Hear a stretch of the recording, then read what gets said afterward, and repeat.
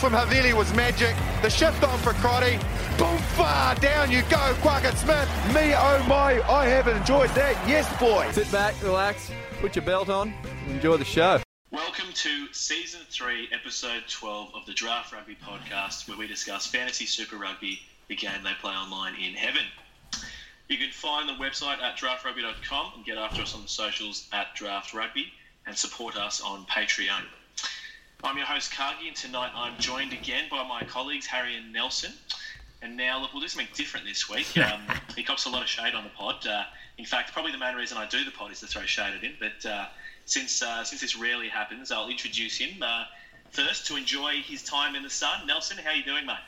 Oh, mate, all the better for flogging you. So it's what was deserved, and you're back where you rightfully deserve, mate. You say flogging, but it was pretty close, wasn't it? It's 200 odd points or something. So almost doubled him. Yeah, almost doubled him. Almost doubled him. Right. And I had 12 people. Sorry. Nelson, how'd you go in the triple league that we're doing? The big pretty sure I was right up there. Because don't you have to be in it to top it? Nah. Craig was only lucky he didn't get kicked out because AJ sucked even more than Cargie. Yeah, our league's really bottoming out. What is happening? Oh well. Yeah, we're struggling. Excellent. Oh, Cargie, just on that, mate. Just on that, we said there was something we missed a fair bit of last year, but how are you doing in the head-to-head matchups with other podcasters? It's classic of Nelson to bring that in one fixture in when he's got a win. But 1-0. No, yeah. I'm currently 1-0 down. So look, I guess you set a really low bar for yourself by losing 5-0 last year. So you were the big zero. So 6-0. Well 6-0 last year. 6-0. Sorry, 6-0. Okay, you're living in the so past. You couldn't really do any worse than that. But, you're living in the past, mate. Very good. Very good. All right, and with that, Harry, mate, apart from the footy and another fantasy win yourself this week, it's been a pretty momentous weekend for you as well, mate. How's it been? Busy, mate, busy. Flew back from Melbourne Friday night. Moved house over the weekend, so this is the first pod that Nelson and I are in my new pad. Finally a homeowner in Sydney, which is pretty outrageous these days. So, yeah, very exciting. And as you said, once again, sitting on top of the table, but by the sounds of our competition being all along the bottom of our combined table, it doesn't say that much. That's true. I mean, look, the only point I'll contest there is a homeowner in Sydney. Are you still technically in Sydney? I don't know how many bridges you've crossed. We talk about this, whether you're closer to Canberra or not. But just one. Look, we'll move on. Yeah. We've actually discussed we're going to have a pool pod soon, mate. We're going to sit in the pool, lounge around, and do a pod in the coming weeks. That's right. That's true. Look, to be fair, as soon as I'm a part of that, I probably will stop bagging it, won't I? So I look forward to that to come. So excellent. All right, but how about we get stuck in? So in tonight's pod for entree, we're going to review Super Rugby 2020 Round 3. Yes, we're off to Round 3 already. For the main course, we're going to preview what's to come and what to expect in Round 4. And for dessert, we're going to have a bit of fly half chat. So we're going to just have a look at which fly halves have been kicking off in 2020 and just some averages. I know it's only 3 weeks in, but just what we can expect from fly halves in 2020. So, yeah, just give us a bit more insight. A bit more insight, seeing how these guys are shaping up as fantasy players, because I know we've talked about it before. It's such an important position in your squad, and you want to shape your team around a pretty stylish 10, I think. Indeed. All right, well, look, straight into the entree. Round 3, the bye was the Bulls, and I can't say that Kagi, many of us missed that. Sorry, I might just correct you. The Rebels also had a bye. They The Rebels did they? Yeah, they versed the Suntars, the Sun Waratahs. Yeah. Excellent. I think Suntars is better. But we look forward to getting into that. But look, all right. How about Nelson? While you are talking, how about you take us through the first game of the weekend? Yeah, mate. Look, I'll go first. Our Friday night matchup. Yeah, mate. I'll go first, just like I came first in our matchup this week. Blues Crusaders you're going to talk about, yeah? Yeah. So the Blues Crusaders, the Blues lost this one 8-25, which is 1 try to 3. I suppose we weren't overly surprised with that as an outcome. There were a couple of injuries out of, I think, Josh Goodhue. He got an early ankle injury. He hasn't gone on tour, so that's important to pay attention to. Scott Barrett had an MCL injury. I think they're giving him until Wednesday. If he's not right Wednesday, he's out for the week. Obviously, they've got the bye the following week in round 5, so they're probably on the side of caution. Yeah, I think so. Ollie Jagerbomb, he's also had a concussion as well. And Will Jordan, everyone's favourite super sub, he has a groin strain. It could be from after-match function, so private stuff. Notes from the match: Stephen Perifetta. Look, I think he had his best performance of the year so far. He showed some really good, solid signs, especially early on in the game. The Blues started really, really solid. A lot of it was off the back of a bit of go forward he created and offloads. He sort of created that attack for them. He set up that perfect try for, I think, was it Patrick Tuipulotu? Or the line break for, Patrick Tuipulotu try. Right, first try of the game. Who then still had a bit of work to do and reached over and dotted the ball down. But Richie Moe on the other side of the field, he absolutely carved up and he was looking slick. The first Crusaders try, I'm pretty sure, was off the back of a beautiful little flick from Jack Goodhue through the back of his hands to Bridge, who finally decided he could score a try for me. That sort of, I think, put them up just before halftime, 5-11. But then, Richie Moe did it himself, did a sneaky little chip kick, things like that as well early on in that second half to look pretty dominant and take control of that match. Cullen Grace, he was on debut, and we think he had a pretty solid game. He was awesome. He was just so good around the park. Really, really promising young player. But, his Tom Sanders' spot could be contestable, we're thinking, because he hasn't really nailed that down. In terms of match stats, the Blues had 58% of possession, 62% of territory. They ran 407 to 286 metres. They had 33 tackle busts compared to the Crusaders' 17. They made double the gain line carries, double rucks won. So what it proves is you don't necessarily need to look good in the stats column to win, and you don't need to have the ball to win. The Crusaders just used their chances, and they were just too good when they did have the ball in hand. It's classic Blues, right? Yeah, 100%. It's classic Mate, Blues. it's how many times have they dominated all the stats and just never come away with the result? If we go through this week, you'll see more and more. It's classic Super Rugby at the moment. The team without the ball is just more likely to win, it feels. The fantasy man of the match, this is going to hurt Craigs, Hoskins Satutu over that no-name Akira bloke. He got 63 points, 16 carries for 57 metres, 3 tackle busts, a line break and 1 line-out steal. Goodhue got 50 points, George Ridge 48, Cullen Grace 45, Stephen Perifranchise 41. Very good. Yeah. Awesome. Pretty good. So I'm going to talk about the next one, the Rebels versus the Bye / the Suntars / the worst team I've seen in many, many years. The score on this one was 24-10, 3 tries to 1 for the Rebels. It was close early on. Realistically, I thought this was the 2 worst teams in the comp battling it out, but the Rebels did show up. Matt Tamil's kicking game, I thought, was a really big part of the difference. He was just really good at controlling where the play actually took place, and obviously it was really, really horrendous conditions as well down in Melbourne.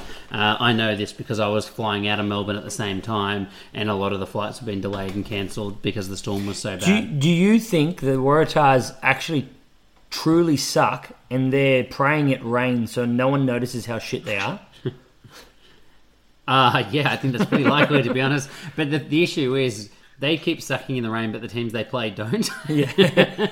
So I feel like it's an easy out, but they're just awful. Ryan Larrans was awesome. So he obviously came on for Frank Lamani, who got pulled late because they had too many international players or foreign players. Which is just ridiculous that they got into that position. Yeah, people are blowing up saying it's ridiculous for poor Frank Lamani, but it's pretty just poor management, I'm sure, by the Rebels. It's Dave Vessels recruiting South Africans left, right and centre. Mate, it's the fact that they're going to have a blanket rule. It's not going to be like, no, we feel like you got too much this week.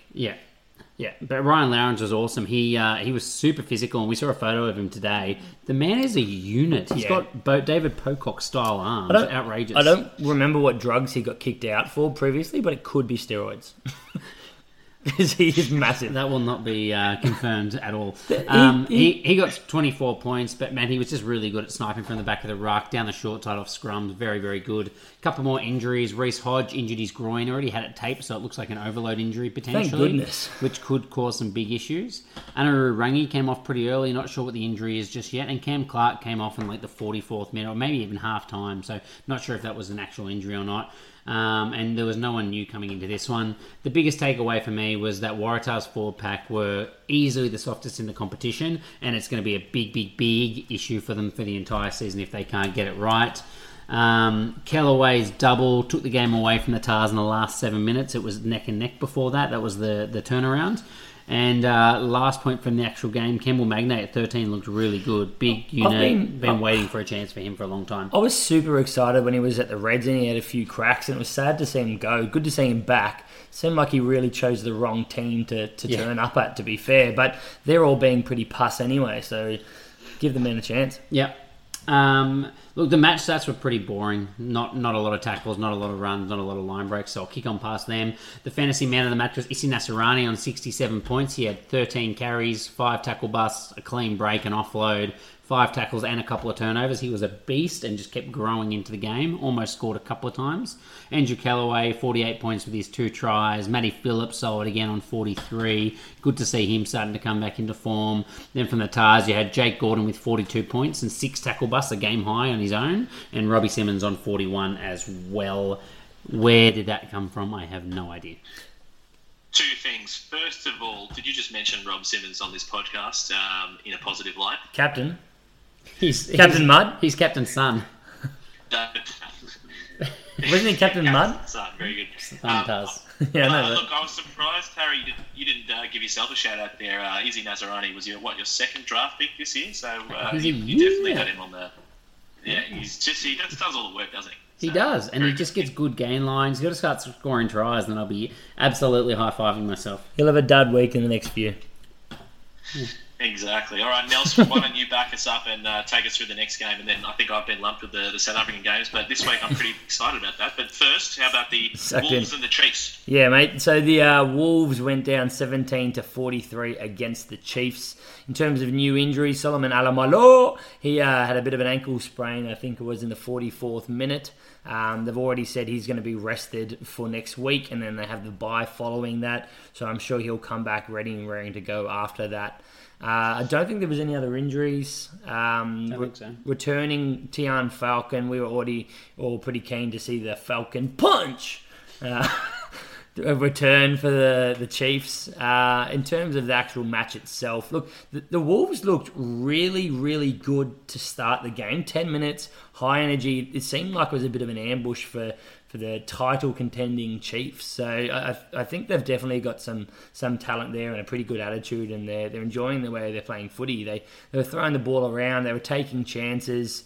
I think they're going to surprise a team or two in this year. I know they already have. Yeah, they already have with the Rebels, but I mean an actual team, not a flop. Look, they look pretty solid in their scrum. They won 6 of 6 of their own scrum. They lost 2 lineouts, but they stole 2 lineouts. So that's pretty bloody solid against the Chiefs. Yeah. They're now... You say that, but the Chiefs' line-out is far from their strongest. But I mean, they still had 100% of their own line-out. That's never bad. Against the Sunwolves, because they're not good. No, I mean, the Sunwolves had 100%. Oh, but yeah, I think they both had 100%. Right. Oh, no, yeah. Right, I did, yeah. I was thinking scrums. Caleb Trask, look, he was not very exciting from what I saw from the guy.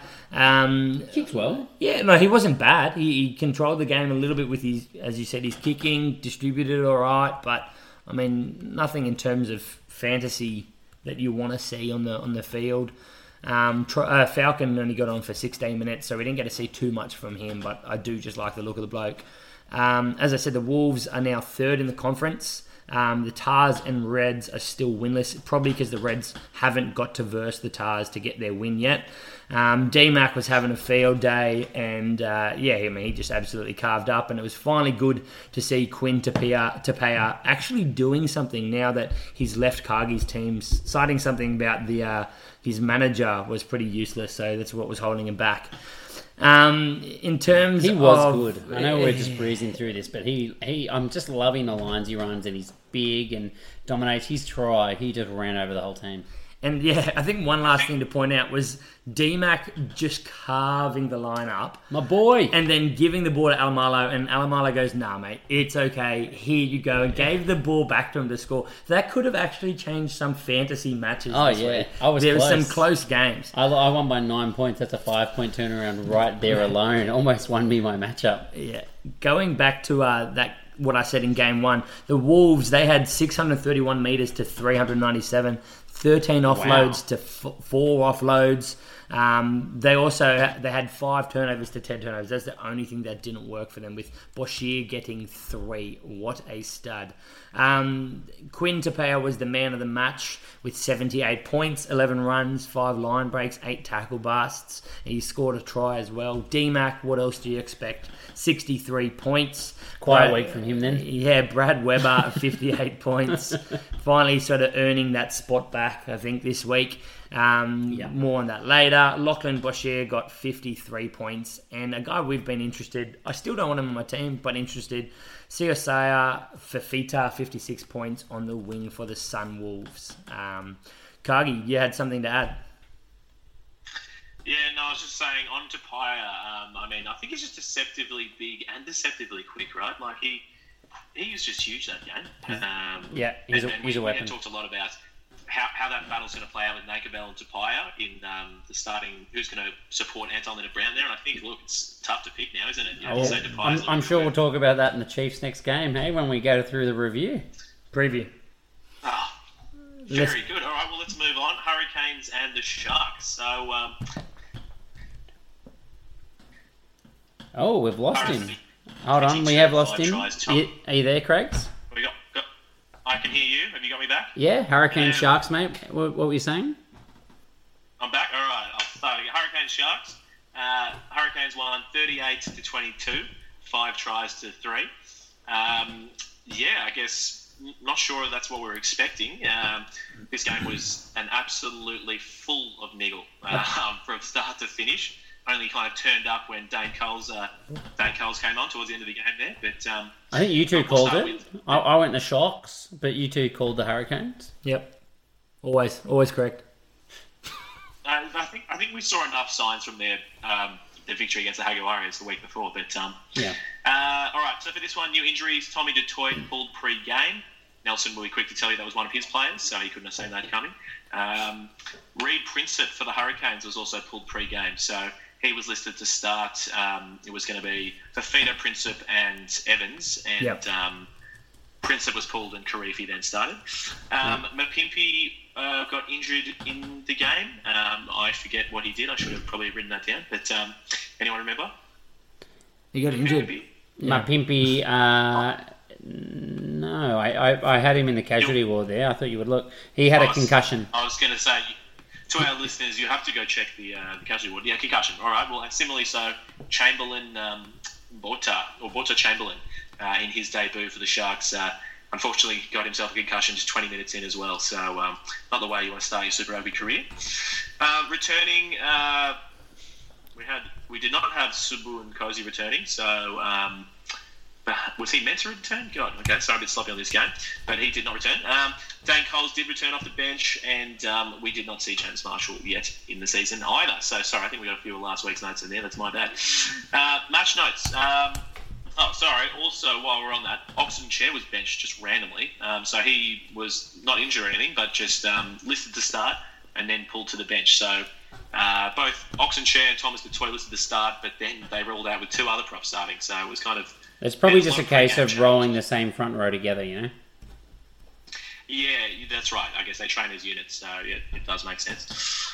All right, as I touched on, heaps of niggle. I think there was a few points some of the South Africans were complaining about after the game. One of them was there was a kind of tackle taking Esterhuizen out the sideline later on in the game, which stopped a pretty brilliant try, but he...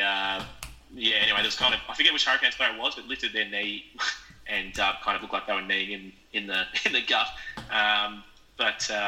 Just niggle all throughout. Going through this a lot quicker, what did we have? So with Walter Chamberlain going off pretty early into this game, we had Saneli Nohama come on and play fly half and take the conversions for most of the game. So he's that really exciting backup halfback, and he had an absolute ripper of a game. So that was a weird one, but the Sharks adapted and played well. Ben Lamb, probably the story of the game. He's back, baby. He ran in 2 50-metre tries. Pretty much burned Farsi and Madosh Tamwe. So how good? That's no mean feat. He was brilliant. And then I guess, look, the only other points out of this was, the Sharks, they just weren't as composed as they had looked against the Highlanders with a few of these injuries. And really, the Hurricanes, I just think, got under their skin. So even their set piece wasn't going to plan. Their line out was actually terrible. It was about 57%. So they only won 8 of 14. Just kind of plans didn't really go the way that they wanted to. It was completely unpolished compared to the week before.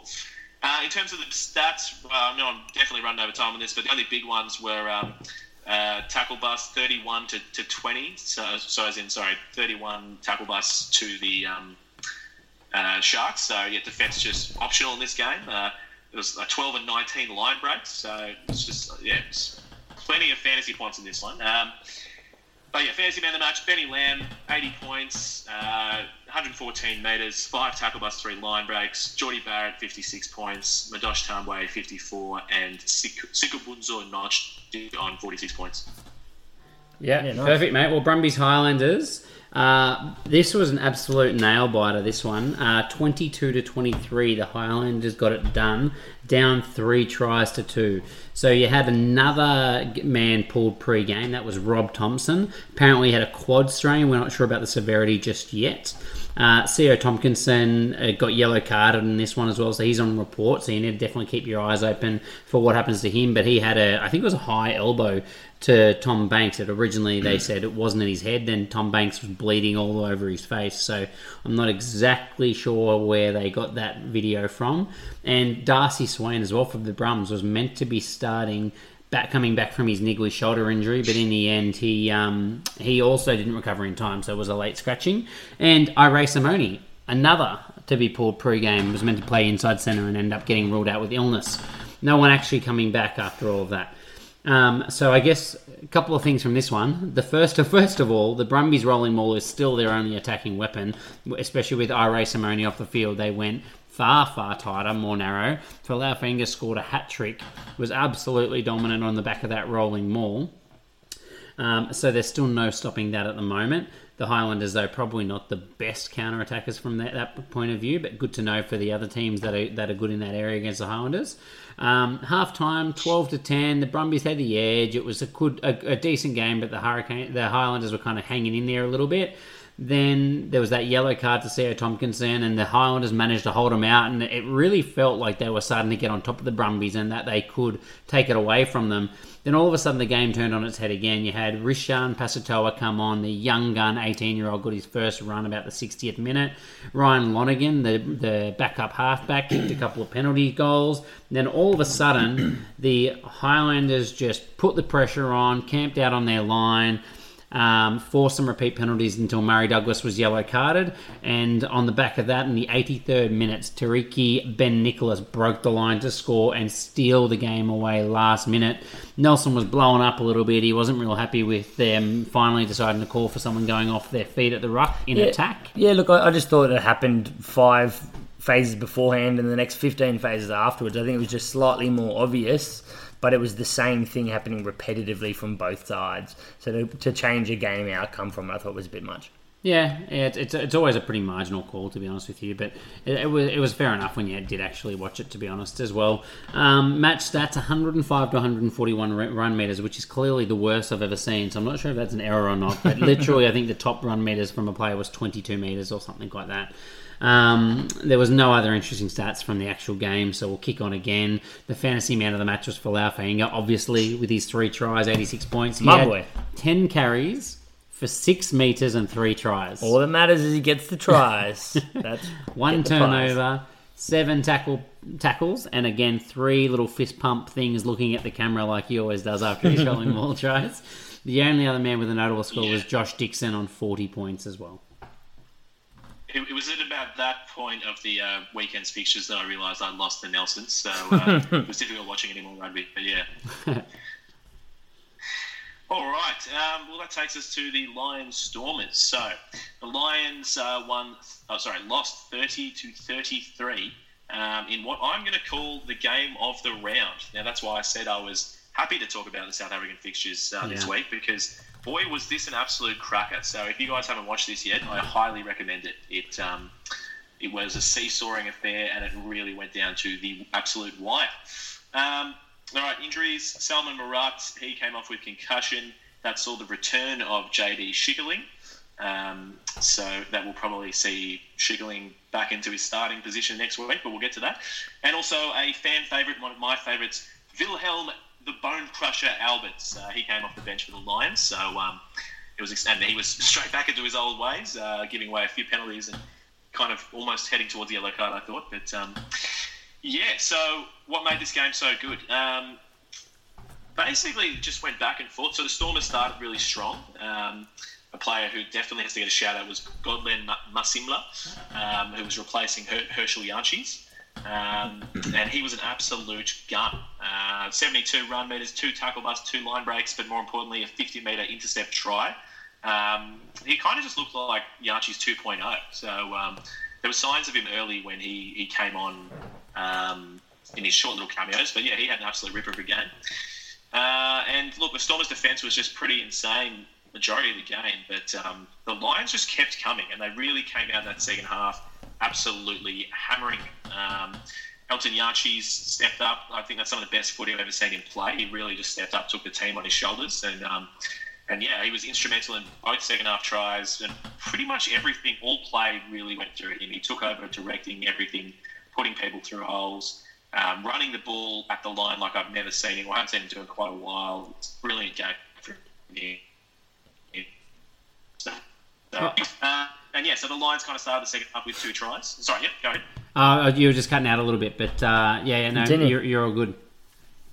Oh, excellent. All right. The Lions 2 second half tries, and basically the Stormers absolutely clinched it in the very end, the 83rd minute, and broke all of the home fans' hearts. But someone's heart who was, excited, maybe a little bit broken, was Nelson, with Wandisile Similani only coming off the bench for the last 17 minutes. And whilst he had one little play where he looked a little bit exciting, unfortunately didn't really get any opportunities, but he's definitely one we want to watch. So Nelson, you'll be excited to know he's back. I am, mate, especially after Rob Thompson was pulled. I thought at least I've got Similani there, but he didn't do much. I think he got 0 points. Very good. All right. Now, we always say any Lions fixture defence is optional, and this is the stat I thought I was talking about before. 34 tackle busts. So the Huge. Lions just not tackle. Yeah, that is absolutely ridiculous.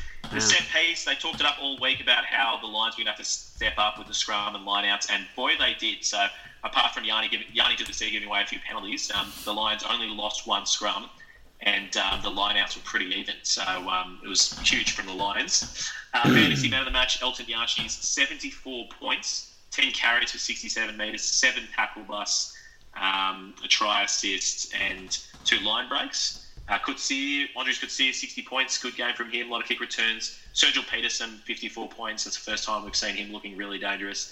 And Wano Augustus, his first start at number 8, 51 points. Hopefully we'll see him again next week. Augustus was a weapon, but the reason I'm waving at you, Craigs, is actually you're ragging on the Lions, mate. They beat 34 defenders. They didn't miss 34. The Stormers are the team that missed all the tackles. They defended at 76% to the Lions' 84%. Don't just typecast the Lions. You're a hater, mate. Come on, you're a hater. You can tell that this is the stuff that makes you slip down the ladder, mate, in the fantasy. Yeah, you don't know. You just go on your preconceived ideas. Yeah. So low, mate. Very good. All right, maybe I'm going to start paying more attention. Look, it's not looking good if I'm behind Nelson on the table, so I'm going to have to step up my game like Elton did. Yes. Yeah, mate. So the next game is the Jaguares versus the Reds. The second game on the Reds on the road, where they came close. They lost this one 43-27.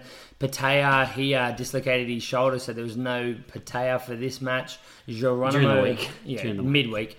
Geronimo, no Patea would mean he's not there. Geronimo de la Fuente, he has gone on tour, so he is travelling with them, but he was pulled pre-match as well. Do you know what he had done, Harry? Hero? No. Okay, and Augustin Creevy as well. He was another one pulled pre-match. It was just the week of pre-match pullouts. I don't know why. He failed to recover from a bicep injury, and he's not going on tour to South Africa. Which is a 3-week tour, important to note. So I wonder if they're going to bring him in, but we don't know yet. Yeah. So people that returned, Juan Cruz Machia. He returned in that 12 jersey. He was going to be off the bench, but he got good game time. A concussion was what held him away. Batista Delgui, he returned from a groin overload, and Harry Hawkins off a hand fracture. There's a lot to get through in this game. It was a game of two halves. I know it's pretty easy to say, but the Reds looked absolutely brilliant yet again for a chunk of this game. It was that first 40. They were absolutely immense. They broke out to a 24.7 point lead. Then they scored 3 out of the next 39 points. Now, good. So we were all just like high-fiving across the internet at that time. They were brilliant.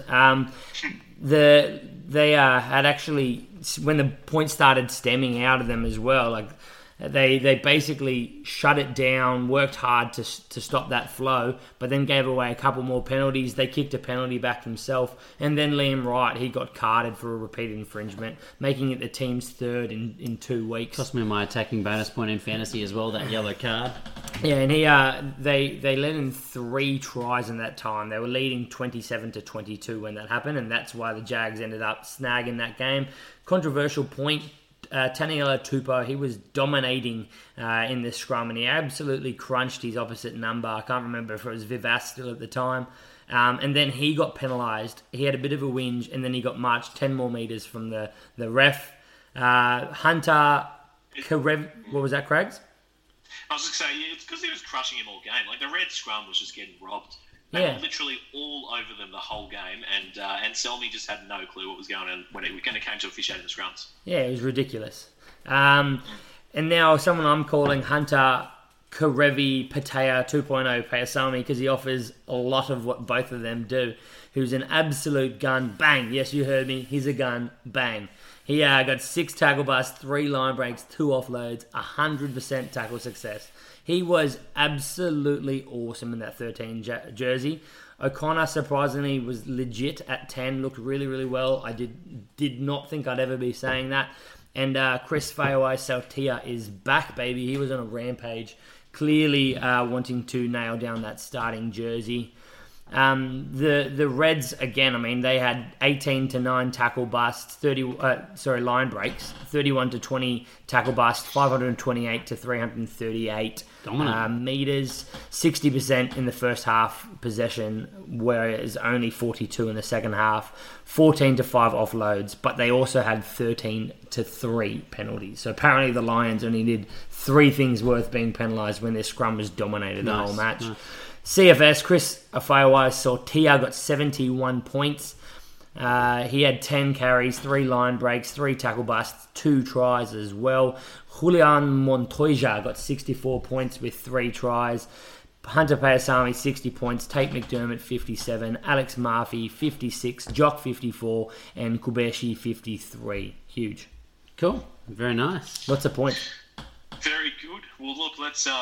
That takes us on to our main course, previewing Super Rugby Round 4. So the buys in this one, it's the first time we've got a triple buy, and we have the Lions, Waratahs, and Hurricanes. So, well, the Waratahs have had 3 buys already, haven't they? The buys, you normally come off better off a buy. You win that one.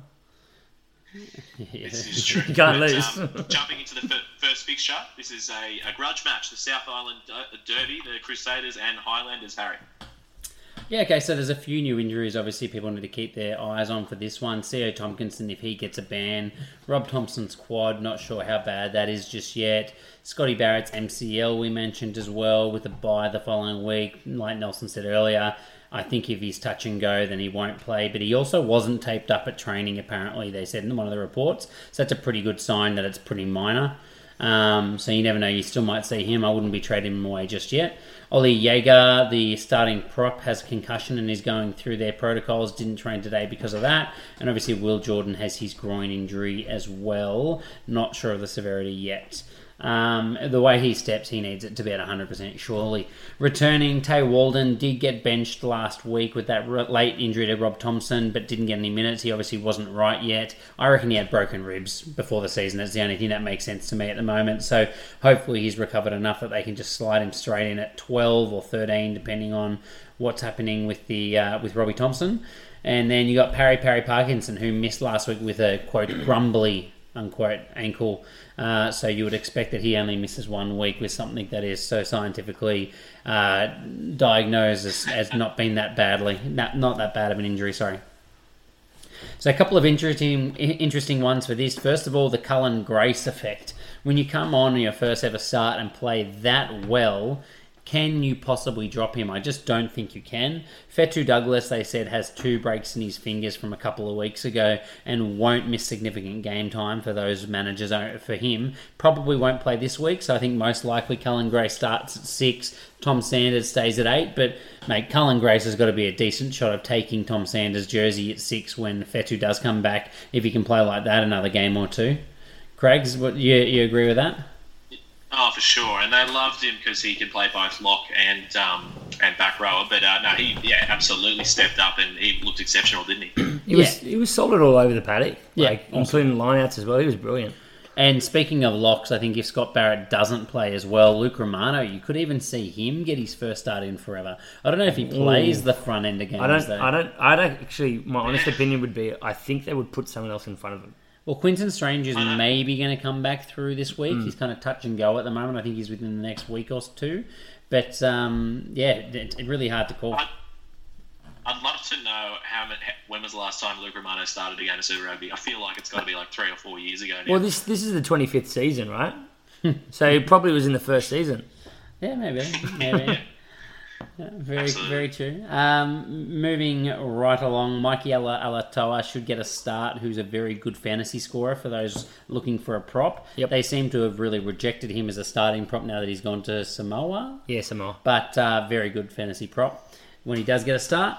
The centres dynamic is going to be really interesting. If Rob Thompson's not right, then I could see them just putting Tay Walden to 13. But otherwise, surely not what they did last week. What was their late patch-up? The Bulls player that's come across? Oh, yeah. I don't even want to say his name. I don't remember it. Bum McGee won't get another start at 13. But going into the rest of the back line as well, apparently Lester Fangaranuku played a prominent role on Monday's training session. So apparently he's a chance, you would think, from that running with the first team to get a run this week, but I'm just not sure who that would be for. Could be on the bench. It could just be on the bench, and they're just trying to get him to build those combinations. Especially with Will Jordan injured. And then the last one for me was Jack Goodhue and Braden Nenor are the only backline players, along with David Villiers, but he's just been the patching man, that haven't had a rest. They've tried to rest a lot of their All Blacks. So surely that means if someone was going to get a rest from the backline this week, it would be Jack Goodhue. He's had 182 minutes from his first 3 games, which is pretty much bang on what was recommended. But obviously with a bye next week, it's not a really high priority for them, but just something to keep your eye on. Very good. All right. Did I cover that game? Well, what do we see the result here going? Crusaders by lots. Yeah, I'd say the exact same thing. Yeah, I'd be surprised if anything different. So, yes, very good. All right, that takes us to the Rebels and the Shorts in Melbourne. So, new injuries for this one. Pimpy and Botta Chamberlain both going through concussion protocols. Chamberlain, might be back on the bench possibly, but Reece Hodge, groin injury, so I guess we'll just have to wait and see the severity of which. And Anaru Rangi, I think, also had a concussion, so we'll have to watch this space for them. Returning, Thomas du Toit from illness, Kerwin Bosch, so he missed last week because he flew out for a funeral, so it's been confirmed he's flying back across, getting those business class points back. And Subun Kosi, will we see him rejoin the squad? He's just kind of had little nigglings plaguing him. There was a call for Nahambe to start at fly half, hey? Yeah, mate. It's just I'm going to get into it, but I wanted to just start full stop. I mean, I know Lewis Schrader was the captain last year, and he's not the captain this year, but they still see him as a bit of a leadership figure. But how exciting is Nahamba? He's, I talked about Masimla being very similar to Herschel Yarchus, but Nahamba, wow, he's absolute ripper. So it's sure. funny that, like, generally we don't get that excited about scrum halves coming out of South Africa, but they've got a whole host of them now, don't they? Yeah, they're stacked at the moment. Yeah, so we'll see how they go. Rebels, look, they may have got the win over the Sun Tars, but I can't really see it going the same against the Sharks. With Bosch back, and I don't think the Rebels are capable of the niggle that the Canes were, so I think we'll see a much more composed Sharks this week, and I think that there's just going to be too much class for the Rebels. In terms of, let's just go through a few more positions. I mentioned Nahamba. Similarly, Ryan Lowrens. I mean, how good was he? So I'd be surprised if we don't see him getting another start, and hopefully he can build that combination further with Tamua. To me, it seemed like he really got a lot out of Matt Tamua there. Hodge, even if Hodge is back, to be honest, like, Campbell Magnay was looking absolutely beastie in the centres there, so leave him there, find room for Hodge somewhere else, so I think. I think the 24 jersey suits him well. Yeah. Poor old Hodge has been a very good player for Australia for a man that's just been shifted around. Yeah, he needs to find his spot, or else he's just never going to get a solid crack. I agree. That's his problem, isn't he? I love him sometimes, and sometimes I'm just like, mate, you don't fit in. Sorry about it, but he's definitely not a winger. Yeah, He finishes well. He's just not fast enough. Mate, he's not a winger. that's it. He's a 14. Slow. And for the Sharks, Nicozzi, doesn't matter if Nicozzi's, I'm not sure if Nicozzi's back or not, but Madosh Tambwe has been feeling the absolute ripper filling in. He was a great pickup from them, and I think he's kind of the perfect solution for them to manage their Springbok wingers throughout the season. So Pimpy and Nicozzi, he's been great for them. The only other thing I'll say in terms of staffing, Sugabuzo, Nochi and Venter have been absolutely amazing, but Tyler Paul, well, I mean, he's Tyler Paul, he's bloody terrible, so if he's in there with the Peter Steph role, trying to be good for line-outs, well, their line-out was about 50% last week. And one thing the Rebels have been good at is line-outs. So I reckon maybe it's time for Tyler Paul to sit down and let's get Pepsi Buthelezi on there, get the youngster in, and see what he can do. So I think they just wanted a bulkier, loose forward because the other two are pretty small. I know, but Tyler Paul's terrible, you know what I mean? Like, put someone else up. Yeah, fair. Anyway. Pepsi's not small, though, is he? He's not a big body, but... No, Pepsi's a big dude. But look, I mean, speaking of big dudes, I probably shouldn't, but LaRue Roots, I absolutely love him. Like, he's 140 kilos. I don't think he's ever going to play more than, like, the back... Mate, 20 seems like it's going to be a push for someone of that size. Yeah. But he's kind of like Luke Romano. You know, he comes on towards the end of the game. If you're getting tired at all and you're like, oh, crap, so, this guy running at me and cleaning me out, you know. I think, look, he's like Romano without the talent or the experience. Yeah. That's probably... He's got the haircut, though. He's got a sick That's mullet mohawk, so I'll back that. But no, look, I mentioned the Rebels aren't going to win the kicking territory in this game at all against Bosch, but they should attack the line out, as I said. I wonder if we might possibly see Luke Jones back this week in the casualty ward. Harry's just said he hasn't got a lot of confidence because we haven't heard anything, despite it seemingly supposed to be a relatively minor injury. But you're a Luke Jones owner, right? Sorry? You're a Luke Jones owner, I should just point out. I am, yep, I am. So, no, I'd like to see him. But anyway, look, as I said, I don't think there'll be the niggle and the flare of the Canes. I reckon a very composed Sharks outfit is going to get this more than done against the Rebels at home. So, what do you guys think? I agree. Yeah, I'm with you. Fair call. Very good. All right. Well, Nels, how about you take us to the Chefs and the Brumbies? Yeah, look, this is shaping up to be top of their two sort of conferences, battling it out here. But that's like me being top of our conference, right? Like, it doesn't mean that much for the Brums. No, but look, I mean, the Brumbies have beaten other Aussie teams. Yeah, that's what I'm saying. That's my point. I mean, they look. Are we going to see? Are we going to see last year's game where the Brumbies beat the Chiefs by like 50 points or something? You know, just completely out of nowhere. I'd say no. I mean, yeah.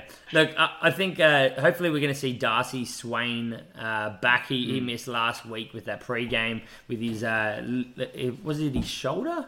Yeah. Knee shoulder. And Solomon Alamalo, we don't really know how bad his ankle sprain is, but I think we said he's being rested, so he's not going to be there. Other than that, I don't think there are any other injuries. We'll see the return of Aaron Cruden, Anton Leonard-Brown, Sam Cane. You might know those guys. They're pretty good footy players. fairly handy. Yeah, and look, hopefully we see R.A. Simone back after his illness. Tommy Cusack after his concussion. And look, I mean, I'm super keen, and my gut tells me we're seeing Luke Jacobson this week. He was supposed to be back last week, but he look, I am a manager of him, but look, he was supposed to be aiming for last week, and they've given him that extra week. And there's all reports that Brad Weber, Solomon Alamalo, and Lachlan Bashir are getting rested this week. And obviously when they start dragging out concussions, it does start to ring some big alarm bells, but it looks like the chat is very positive about him. Yeah, they said actually last week that it wasn't his concussion that was holding him back. It was another little niggle. Yeah. Look, this is going to be the first away game for the Brumbies, so that's going to be probably confusing walking out of different sheds for them. Not as much smoke around as well. They might be able to see what's going on. But look, they lost last week with ill discipline. They're not going to get away with it again this week. I mean, not that they got away with it last week, but they're going to be, I think they're going to be on the ball this week, and they're going to come out firing, and I don't think we're going to see a lot of those silly little errors from them again. But look, the absence of Simone was humongous. I think he's just... Surprisingly humongous. Yeah, I mean, look, we loved him back in the NRC, and then he didn't seem to do anything for the Tars, but he's become this perfect link man for them, for the forwards and then the outside backs, because they do have that talent. And when he wasn't there last week, they just couldn't get the ball out wide with any creativity. I dare say he has the most potential out of any inside centre in Australia, because he can be physical or play a ball player. Yeah, he's got a all-round. Yeah. You guys are coming round. I was the only one giving him raps, mate. I was saying he could do it all. We, unlike you, watch the NRC. We've been giving him raps for years, mate. Just waiting for it to happen. Yeah. You got to leave the Waratahs for your career to start in general. Yeah, exactly right. That's fair play. But yeah, look, I mean, he keeps the defenders honest and tight as well, because he's a big body. He's doing a bit of what TK should be doing, but he's also able to throw some chips, throw some balls. Yeah. On that, Nels, how's TK been doing this year, Harry? I think you're a fantasy manager of TK. I don't know. I keep winning, so I don't actually look that closely, to be honest. That's fine. I don't know if he's got more than 10 points this week in three games so far, so his role really has been taken over by... He'll turn it on when I need him. Yeah, he'll turn it on when I need him. Look, I think Darcy Swain's also going to be an important one to come back in. Does anyone know where Blake and Never going to play again is? No idea. Because he was supposed to be one of their locks.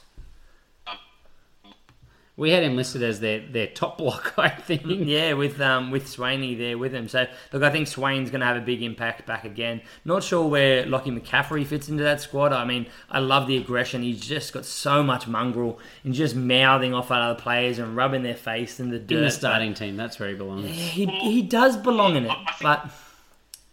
I think that's what they did well last year, right? Was that they had this plethora of back rowers, and they just managed them really well. Like, they kind of just put them in and out, didn't overuse, and they didn't really get injured the whole season. So I think McCaffrey's about to slot back in and have a good starting season. Yeah, look, I mean, they also see, obviously not to the same mould as Will Miller, but they see Pete Samu as an option for 7, which means you're going to have McCaffrey slip straight into 8. And oh my God, that back row is amazing. To be fair, I love it with Will Miller as well. He's such a good pilferer. Tommy Cusack. Tommy Cusack back. They've just got too much talent. It's ridiculous. Look, I can't see the Chiefs losing this one with Cruden back in that 10 jersey, steering them around. It's going to be the Chiefs Flares versus the Brumbies Mauls, and hopefully we see Fainga get a few tries there, but I just don't think it's going to be... Hopefully for who? Hopefully for me, mate. And look, for one of that wing spots, we're talking about no more Alamalo this week. So potentially we see Wainui, or maybe, I highly doubt it, but maybe we see Kenny Naholo get a chance. Well, please. Oh, fuck. Waiver wire pick up. Go for it. Kagi, you're just saying Nanai Saturo. No, he said he's going to be supporting the Chiefs this year. So I don't think we're going to see him play at all. Just like half your players have been supporting you during the week in that matchup. So. Not playing, yeah. They were shit. Well, they didn't really support me, did they? I mean, they were cheering you on. They weren't doing anything on the field. But yeah, look, and I'm not sure how the centre pairing is going to shape up for the Chiefs. But surely at the moment your gut says that Tupea's had that run over Nankerville. But in saying that, they might give Nankerville and ALB that chance back again together and finish off that And Tapeia's young. Like, you don't want to play him too many games in a row. I could see them give him a break as well. Yeah, so it'll be interesting. I was going to say, it's all hedges on exactly how Warren Gatland sees Anton Lienert-Brown, and I think he really does see him as a 12. So, Tapeia, as you said, he's a youngster. He's 20 years old. Nankivell can play both 12 and 13, but in the past they've run Nankivell at 12 and ALB at 13. Don't forget, Nankivell came off an absolutely amazing season to the Tasman Marco, and they won that competition. So he did. It's not like he's out of form. No. Yep. Cool. Let's kick on. So we got the Reds versus the Wolves. Middle of the table clash for the Australian Conference. New injuries in this one. We mentioned Jordi Patea. For those that have been living under a rock, apparently he dislocated his shoulder on Wednesday of last week. Had to fly back from South Africa to get scans to see how severe it is. The guy is under 20 years old, shoulder dislocation in a contact sport. This is a massive red flag for me. So to give you the rundown, if he has any damage on that socket, then he'll be going for an operation. If he doesn't, and it's his second dislocation, he'll be going for an operation. And if it's his first and he doesn't have any damage, then they'll give him about 6 weeks to recover, I would think. And then hopefully he doesn't redo it. But this is not looking good for him, I'll say that. If I'm a manager and you can get any kind of value for him now, personally, I'm selling him now. Yeah, if you... And that's huge, because we said he could be the top Australian scorer. Yeah, Harry is very much a safe manager. He wants to bank on what he thinks are points. He'll keep them in the bank. So I would actually listen to this if I'm a manager and see if you can get on top of other people with it. Yeah. Nelson, did you just say that you listen to other people's advice? Because that's not yours, mate, because you're on the bottom of the table. No, I agree, but Ty should get a bloody Elastoplast sponsorship deal, I reckon, because they just need to tape him up like the mummy. Poor guy. So poor Australia. You also might have exciting youngster Fraser McWright coming back from this one, had off-season hip surgery, then dislocated his thumb. They said he would miss the first 3 weeks. I don't obviously really see him just pushing straight through or anything like that, but you never know. It is against the Wolves, so they might just run a few subs. Yeah, true. But, I mean, they also had Luca and Salaka Lotto go back into that 6 jersey this week, so it makes it even harder. Hard to pick. And then for the injuries returning for the Sunwolves, I've basically said, who the fuck knows? Or cares? So, first, on exactly that note, maybe some Wolves players that you are worth picking up at this stage. First of all, Jabba Bregvadze, the Georgian hooker, is the top hooker in the game at the moment with a 54 average. Nelson's cheering on my bench. Yeah, maybe he should be in your starting. Jabba the Hutt. He won't be scoring a I was going to say he won't score a rolling maul try this week against the Reds because their line-out defense is really good, but Montoya scored 3, and then the sub scored another one last week, so maybe I'm wrong. They did have 48 cracks at it. Yeah, and they put the whole team into the line-out. Yeah, exactly. Siosaya Fafita, 38 points last week, just gone. 38-point average, 56 points last round. He's just another one of those giant wingers that can just shrug people off. So he's an exciting winger as well. He's in a Cargi mold. I now expect him to pick him up round 1 trade night. The new Salmarki? Are we prepared to go that far? No, not yet. But who knows? Look, actually, unlike Salmarki, he appears to be playing though. Actually, so I mean that's a huge, positive. So. True. And Garth April, 52-point average, but he has got 2 tries. Currently, the top fly half as well. We'll see if he can keep that up. But impressive. Are you suggesting that's not something you want out of your fly halves? I just think that maybe it's like, I guess, a false positive to his scores. Yep. But he has been running good holes. Yeah, an anomaly. So I guess the Reds are brilliant in this in patches. If they can put an 80-minute performance, they could win this game by 40 points. But who knows if that will happen? They haven't put an 80-minute performance up yet. The Sunwolves' defense is far from the best, but their attack is lightning as well. is awesome to watch. We haven't seen the Sunwolves tour yet, so we don't know if they're going to send a different side or if they're going to send their normal side. I reckon there's a decent chance they rotate it, but the only difference is you see they don't have more than 23 They don't players. have other players. Maybe we can get young Horan in. Yep, and probably not. No, probably not. Hunter Paisami is a weapon. He's going to get an exciting run. If you can't keep Jordan Patea, maybe just sub him out for Hunter Paisami. Shit, he's good. The only question mark there is Chris F. Sortia. Obviously, he can play centre as well, so he could end up playing 13. They put Jock Campbell back to win and put either Bryce Hegarty or Isaac Lucas into fullback. So there is a lot of different machinations that can kind of have a big impact on the game in the back line. And on Isaac Lucas, what the fuck's going on with him? James O'Connor was awesome at 10 on the weekend, and he's gotten 8 minutes or less than 10 minutes 2 weeks in a row. Super strange the way they've done it. You've got to think, if they were backing him, why is this happening now? But it almost looks like Thorne shut himself and goes, shit, he's not our 10 this year if we're going to try and get a win. Yep, and Hamish Stewart has been solid at 12 without being spectacular. Good indeed, good kicking game. So I guess it depends what makeup they want in their team, but yeah, really interesting to see how all that plays out, and we haven't got the faintest, I don't think. Nope. I think with James O'Connor, it's interesting because for fantasy managers, it's probably no good that he's not playing centre, but for the team, I think, he was exceptional at 10. He really matured into that. Yeah, I think he scored all right, but he was great around the paddock last week. Yeah, he was. I don't know where it came from. Harry Hockings, I'm expecting if Salakai Lotto stays at 6, then he'll probably usurp Angus Blythe and push him back to the bench. And then the last thing is watching those Wolves games, the Wolves game, against the Chiefs. The Chiefs scored a lot of tries out wide. The Wolves seem to defend very, very tight. And then that way you have a man running around the back and there is a lot of space out in the wings. So there is the potential for Reds wingers to pick up some points this week as well. Yep. Yeah. Very good. Reds by 15. Reds by 15. That's what I was going to say. Yeah, I don't think we'll get a Rebel surprise here on this one. Yeah, I think the Reds are going to run away with it. 2 by 2 tries. I think the Reds will run away with it. They've just got the ability to score, and they're not going to have as much pressure defensively. Not that the Sunwolves have been bad, or the Wolves, but I just think the Reds will run away with it. Yeah. Very good. All right, let's move on to the Stormers and the Jaguares. So the Jaguares heading off on their South African tour. So we'll start with injuries. With Salman Marat, we said concussion, but I wouldn't be too worried because even if he does return to play, it'll likely be off the bench. You'd have to think JD Schickerling slots straight back into starting after a successful comeback last week. Augustin Creevy not travelling to the Republic of South Africa with a quad injury. So, I'm wrong. Bicep injury. Yeah. Oh, okay. Just too many kills in the gym.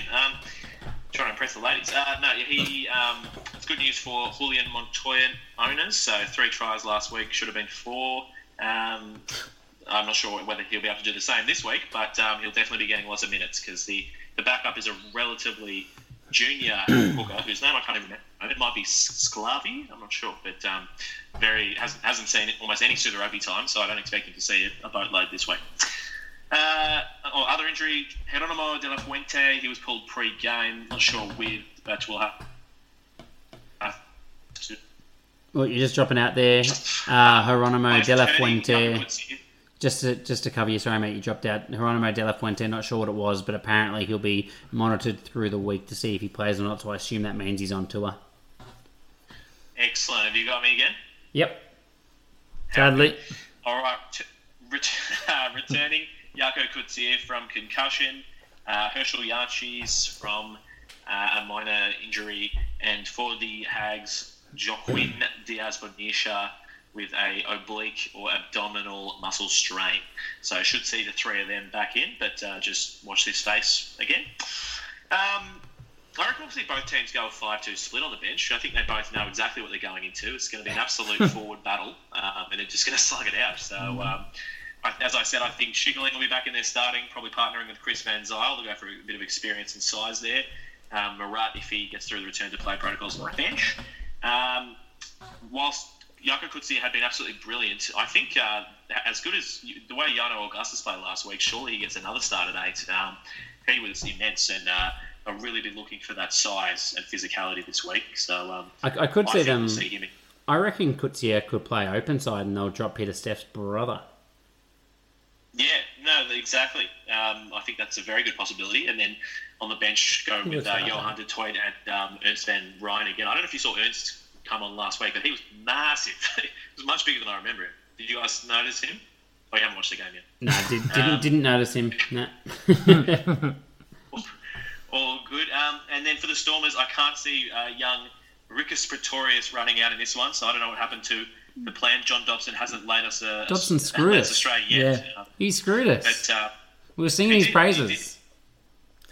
I think he'd been telling us everything. He was testing to see if we were actually listening, because he listens to the pod. He's a big fan, and he wanted to see if we picked up on it. To him. Yeah. That's it. So shout out, John, mate. Just keep us going, please. So yeah, with that, Jamie Roberts, he'll start again. He didn't have a very good game. He dropped a couple of balls, like a couple of kickoffs and a few knock-ons and things. But I think they'll still want him. He kind of really shores up that back line and just has a bit of experience. I think he actually calls a lot of the shots defensively. He calls people in and stuff. So I think he'll be in there. For the Jags, yeah, we said Montoya back starting. Diaz Benisha, he's going on tour, so he's back from his couple of weeks out with injury. Do we see him thrown back in to start? I mean, so Miotti, they both got injured at the same time, Diaz Benisha and Miotti. Miotti had 2 weeks ago, he had his leg very heavily strapped.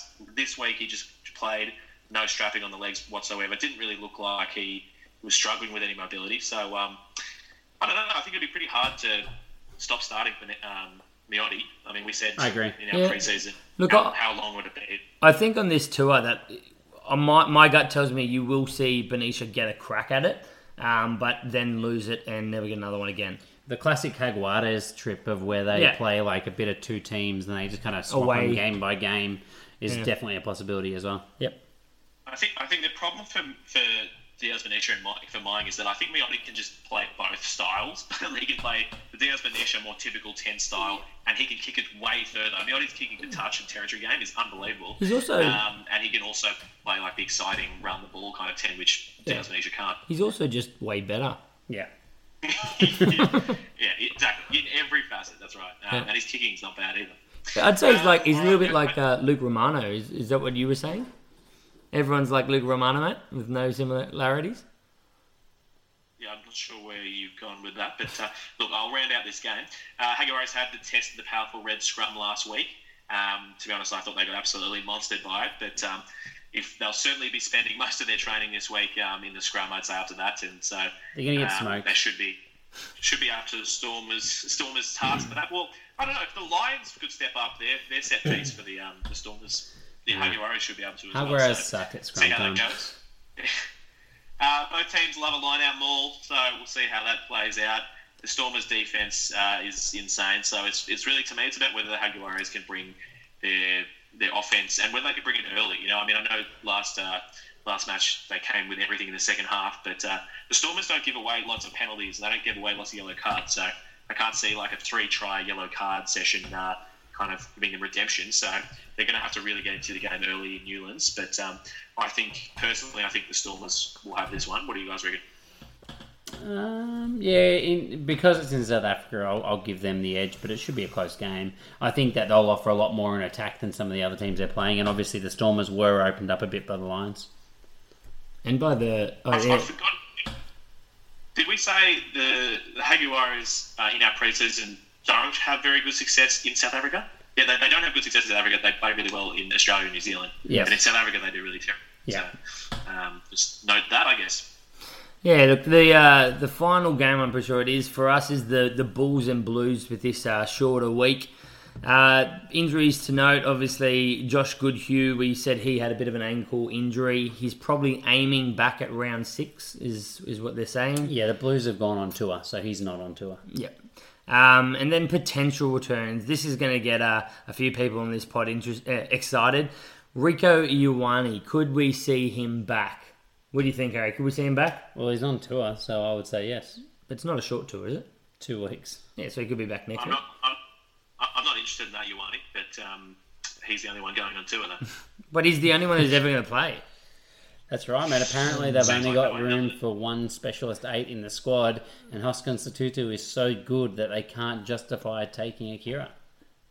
It's devastating. Personally devastating for me, and no doubt a number of managers. Are you going to drop him? He's your namesake. Shakira. He's never leaving my team. He's never leaving my team.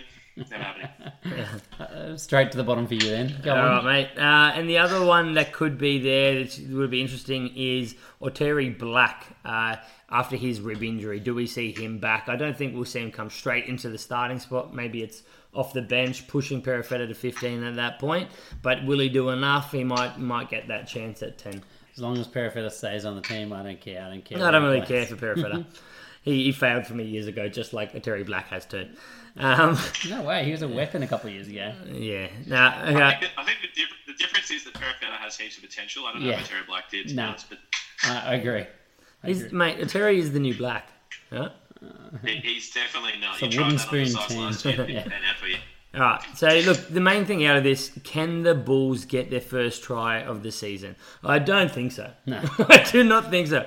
Not if Mornay I Stain... was going to say, I reckon Mornay Stain will get some penalty goals, though, that's for sure. Look, I'd be putting my house on first points to be him doing that. That's probably... Especially considering the Blues can't kick. It's probably paying Is a it dollar. a Bulls penalty or a Blues try? Yeah. But yes, seriously, it's round 3. Can they get a try? I mean, Round 3 4. rounds ago, round 4. Look, the Bulls have solid outside backs. They've got Haaland, they've got Hendricks, they've got Spec Magic. They do have talent out wide, which brings us back to Stain. Like, seriously, they can't really build an attacking team around him. He does what he does in Northern Hemisphere style rugby brilliantly because he can control the game so well. He can kick to corners, he can kick into positions that they want to be, and he can kick a penalty from a mile out. But how many times do they have to lose before they realise that's not going to win you games in Super Rugby? You're actually going to have to learn to score a try because seriously, their attack at the moment has been absolute pus. Manny Lebock on the other side of things, he is dynamic. He offers a lot in attack. Yes, he's pretty raw. Yes, he's pretty young, but he's a guy that is exciting and that could ignite that back line. He's not Pretoria. He's not high Welsh rugby. It's not what it is, mate. He's got to venture to another club if he wants to get some game time, Manny. Yeah, well, give Mornay Stain when they're playing in the Highfield and then give Lebock everywhere else. Yeah, I agree. I'm fine with that. But yeah, look, do the Blues persist with Perifetta, boys? You guys both think Perifetta's starting this week at 10? Yep. Absolutely. Do we think we're going to see a Terry Black in that 22-23 jersey? Or, I mean, look, realistically, Perifetta fits that role better. He can cover a number of positions. I don't see it happening this week. But I reckon that he'll be on the bench. Perfect on the bench, yeah. No, Terry Black on the bench, yeah. Personally, I'd go with a 5-2 split again. I mean, look, they know that the Bulls' entire game is just in out-muscling you in the forwards. Like, they don't really have any threats in the back line, to be honest. Like, I would be putting 5-2. Well, how perfect 5-2 if Perifetta is your 23 jersey, mate? It doesn't matter, man. You can stay on and play 80 minutes. You can keep staying. Perifetta is starting, bro. He'll play I know. exactly. He'll shift back to 15 like he did last week. Yeah, Exactly. no, I agree. That's exactly what's going to happen, but I'm just trying to annoy Harry. Look, Noah Kira on tour. We've already touched on that, but Tutu, I mean, he's continuing to rise. He's a really talented player. He's doing a lot of the work for them. By all reports, Akira isn't there on merit. That's what they said. He's not there on merit. So if you're a manager of him, don't listen to Craigs. Get rid of the bloke. Nah, you'll still get value on the black market for him, I reckon. Yeah, the black market. People are just holding on to the Akira of old that played 3 seasons of consecutive games. I'm telling you now, if AJ or someone's listening to this, he is coming to you going, look how good he was last year, and he's going to try and trade rape him like he did last week. Craigs, mate, you're a terrible bloke. I just want that to be heard. And you suck at fantasy footy. That's about it. I think the Blues...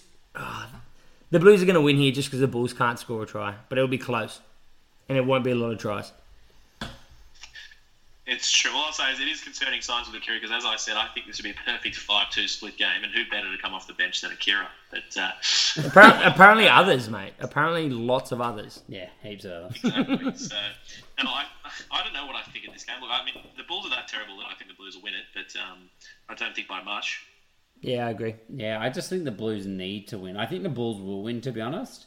But I think the Blues need to win to have any chance in this season. Do you think the Bulls... What would we be paying for the Bulls to win with no tries? No, they'll score 1. I reckon they'll get there first. Oh, well, Lebock coming in off the bench or something? They could score 30 points with 1 try, to be honest. Yeah, definitely. I don't know if that's mathematically possible. And that means that it is time... Yeah, you're testing out the numbers. Yeah, all right. Well, no, with that, how about we move on to... What you gonna do with that dessert? Do what, do what, do that, do that, do what, do that, do what, do that, do that. And tonight's dessert brought to you you by 15 gelato that we are yet again not eating. Harry, what was the ice cream you were eating about an hour ago before we started Send Pod? It was gelato Messina inspired cornetto. God damn, it was Look, good. my body's a temple, and I only put 15 gelato if I'm having gelato. And seeing as they're not bringing it, I suppose it's gonna be a long time until I have 15 gelato. And I was eating a peach like a good healthy person. Are we still sponsored by 15 gelato? I think they're now 9 gelato I or don't even something. know. Yeah. Yeah, it's true. We're losing patience. Mate, but, maybe this has been so long that this is on us now. This is our I agree. our mistake. Yeah. I reckon we're almost going to have to start our own ice cream, gelato business just to, Mate, I know. really stick it to them. I know where the factory is at 15 gelato, and I know how to get in the house. We could just make it happen Let's ourselves. just print new labels. Yeah. No, I mean, let's just go eat it. Sounds good. All right, but without further ado, let's get into our dessert for the evening. We're going to look at fly halves, a bit of a comparison on what the fly halves are doing in Super Rugby 2020. I think it's certainly one of the positions that have a lot of question marks around it, with a lot of players, key players, moving on. We just spoke about Stephen Perra franchise quite a bit. Harry, why don't you take us through? I think you guys have kind of looked at a few different stat categories and how the players are ranking there and what the implications of those rankings are. So, Harry, why don't you kick us off? Just because you suggested Harry went, I'm going to go instead. By average points, average fantasy points, this will surprise you, Craigs. Garth April, he's sitting on top with 52 points per match. He's doing a lot better than everyone suspected. Is he a free agent for us? No, I think he is taken. I think it was taken round 1. The super sub, Alex Nabong, picked him up in the draft, I believe. Yeah, Wow. And he picked up their halfback too, which Rudy Page, that was a mistake. But yeah, no, Garth April, I think he's going to continue to get some points and he'll One from definitely get 289. minutes. He attacks the line well. Yeah. We'll get to that. He's playing very, very well. Domingo Miotti, he's on 38 points. That's a significant drop of about 14 points. Exactly 14, actually. Elton Yantes is coming in at 37 points. Stephen Perra franchise at 32. Yep. Worth mentioning that April's had a bye, though, so he's only played the 2 games, whereas most of these other players have played 3. Yeah, I mean, averages, it's a tricky little thing, averages. It doesn't matter how many games you played. I know what you mean. We're only talking about 2 to 3 games. It does make a difference, though. I don't know, mate, but I'm pretty sure Miotti's only had 2. Cruden's only had 1 or 2, maybe. There's a few other ones. Moanga, he's only had a couple. Good points. Aaron Cruden's on 28. Damien Villemsi, bit of a flop to the now, actually, with 27 points. I think he did all right on the weekend.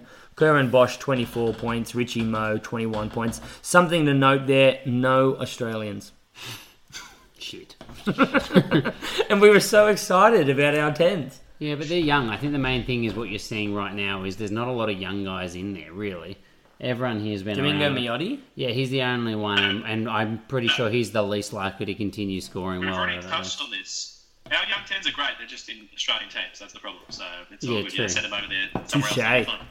All right, so if we have a look at how these guys run the ball, now we flip it on its head a little bit. Mr. Stephen Perofetta, Nelson's best mate, runs the ball 8.3 times per game, the top out of any fly half, for roughly 56 metres a game, which is third, and he breaks 2.7 tackles a game. So he's going to make, 3 tackles, 2 to 3 tackle busts a game, plus the rest. Craigs, you're really good with averages. Do you want to explain how there's points in this? What do you mean? As in 2.7 tackle busts? I just thought it's time for you to jump in. Means he almost breaks the tackle. He almost breaks the tackle. Garth So April. it's like Nelson. It's like Nelson making it up in real life. He's almost breaking a tackle, but he never has. So Mate, that's what I do. So Garth April runs 8 times a game, so still right up there, but runs 79 metres a game at second, so big points there, and a couple of tackle busts for fourth. The guy that I think I want to highlight the most here is Damien Villemsi. Yes, his average isn't that high, but he runs 6.7 times per game, so still up there. 81 metres, so a little bit more than Garth April, who's been in phenomenal form for the most run metres, and 3.7 tackle busts a game. So he's running a lot, making good metres and breaking tackles, which is what we want to see from him. So I actually think that he and Perofetta are the most likely for their averages to shoot up if Perofetta continues to get his game time. I'd be more nervous than Perofetta. I'm not. Elton Yanchis has 6 average runs per game for 53 metres in 4th. So, again, he's been better than we expected. And because of that, I think that he'll probably rectify his own position. Domingo, Miotti makes 2.3 tackle busts a game for 3rd. 4.7 average run meters. I think that he's going to struggle just purely on game time with Bonisha coming back as well. And then we drop down a little bit more. Cruden, Lolesio's in there with 4 runs each. Richie Moe and Josh Ioane 3.5 each as well. That does drop off pretty quickly. There are some rookie numbers by Josh Ioane. He's going to have to bump those babies up. Well, he's at 12 as well. Shouldn't he be running more? He should be. Yeah. He's not. Get rid of Hunt. Yeah, I think none of us are still a fan of this double playmaker role. I mean, I feel like they're really going to persist with it, where I'm not sure that they should. Well, look, Tay Walden's back. That's the real thing that can stop that, I reckon. Yeah, it depends on Rob Thompson too. Yeah, for sure. Do you want to take us through kicks, Craigs? Sure. This is where you don't want to see a fly half named, right? Probably. Yeah, look, I think he's turned into a robot here. So look, I'll yeah, it was not sounding. Can you hear me? Yeah, we can hear you, mate. Go on. So that we can see too. Okay. All right, mute him. I think we're cutting you. You cut. Craigs is done. All right, so Kerwin Bosch, he makes about 15 kicks a game, kicking 502 metres, showing you that obviously he's kicking for distance. That's 502 in total. Is that correct, Harry? Yeah. So that's massive numbers. Mornay Stain, he kicks 12, surprisingly less than Bosch, but still kicking 421 metres. Domingo Miotti or Domingo or Domongo, whatever Harry said the first several times, he kicks 11 for 365 metres. Elton Yanchis kicks 9.3 times a match for 374 metres, and Garth April, he slots in there at 5th. Yeah. How does Yanchis have higher kicking meters than Miotti? He's kicking distance, mate. Miotti's doing more crossfield kicks to regather his wingers and things like that. Okay. And Garth April kicks 8.5 for only 260 metres. So that's almost half the kick metres of Kerwin Bosch. Yes, 2 games. So what's the takeaway? Basically, Kerwin Bosch and Mornay Stain are kicking all their ball away. Yeah, they're just kicking away their chances. They're low on fantasy points, and they just kick the ball tons, and they're not retrievable kicks because they're so large metres. So stay away from them. I'd get rid of them pretty quick. Yeah, absolutely. That takes the last one then. The last stat that we're going to go through is just actual scored points per game. Craigs, do you want to just quickly dart through there? I can try again. See if you got me. Kerwin Bosch, 15 points per game. I think he's had a stroke. We're going to have to cut him. He's had a stroke. Best of luck, mate, with your health. Best of luck. Call the ambulance, please, if you're listening to this. Kerwin Bosch, 15 points. Domingo Miotti, 14 points a game. Garth April, 11.5. Cruden, 11. Damien Valencia, 8.7. So, obviously, the bankable points is what you want. Bosch is kicking too much ball away and not running enough. He wasn't even on those lists, but he is kicking a lot of shots at goal. I think that will be very tightly tied to the Sharks playing so well. So if they start to drop down, he's going to stop getting those freebie points. Whereas Miotti is actually kicking his goals and running. So good value from him there. I think Garth April, I'm not completely convinced he'll keep it up, but I have liked what I'm seeing. And Aaron Cruden, I think he's probably going to jump up a little bit. And Valencia is he's turning up in all the right areas in terms of stats, except for his points. So I know he's probably gone high in a lot of drafts, and I'm not sure he's probably as high as people want him, but I think he will get better. Yeah, if he starts to get his hand on the ball, like it's 6 point whatever it was a game, 6.7 I think it was, that's good, but he can even... I wouldn't be surprised he can add a few to that when he's getting such big meters and tackle busts. Yeah. That's going to be a huge increase for a guy like that. The only other thing I would say is when we started doing this, I really wanted to talk about Will Harris and Noel Alessio, all the fly halves from Australia, but sadly not one of them ranked anywhere. So hopefully they can rectify that in the next few weeks. Yeah, they'll definitely build with confidence. Look, I think that's another week done for us. We've lost Craigs, which, I'd love to hear. But he's standing there looking at us. Craigs, do you want to try and say goodbye? Robot Craigs here. If you can hear me tuning out now, signing out. Let's sign off. See you, mate. Well done. All right. We'll see you next week.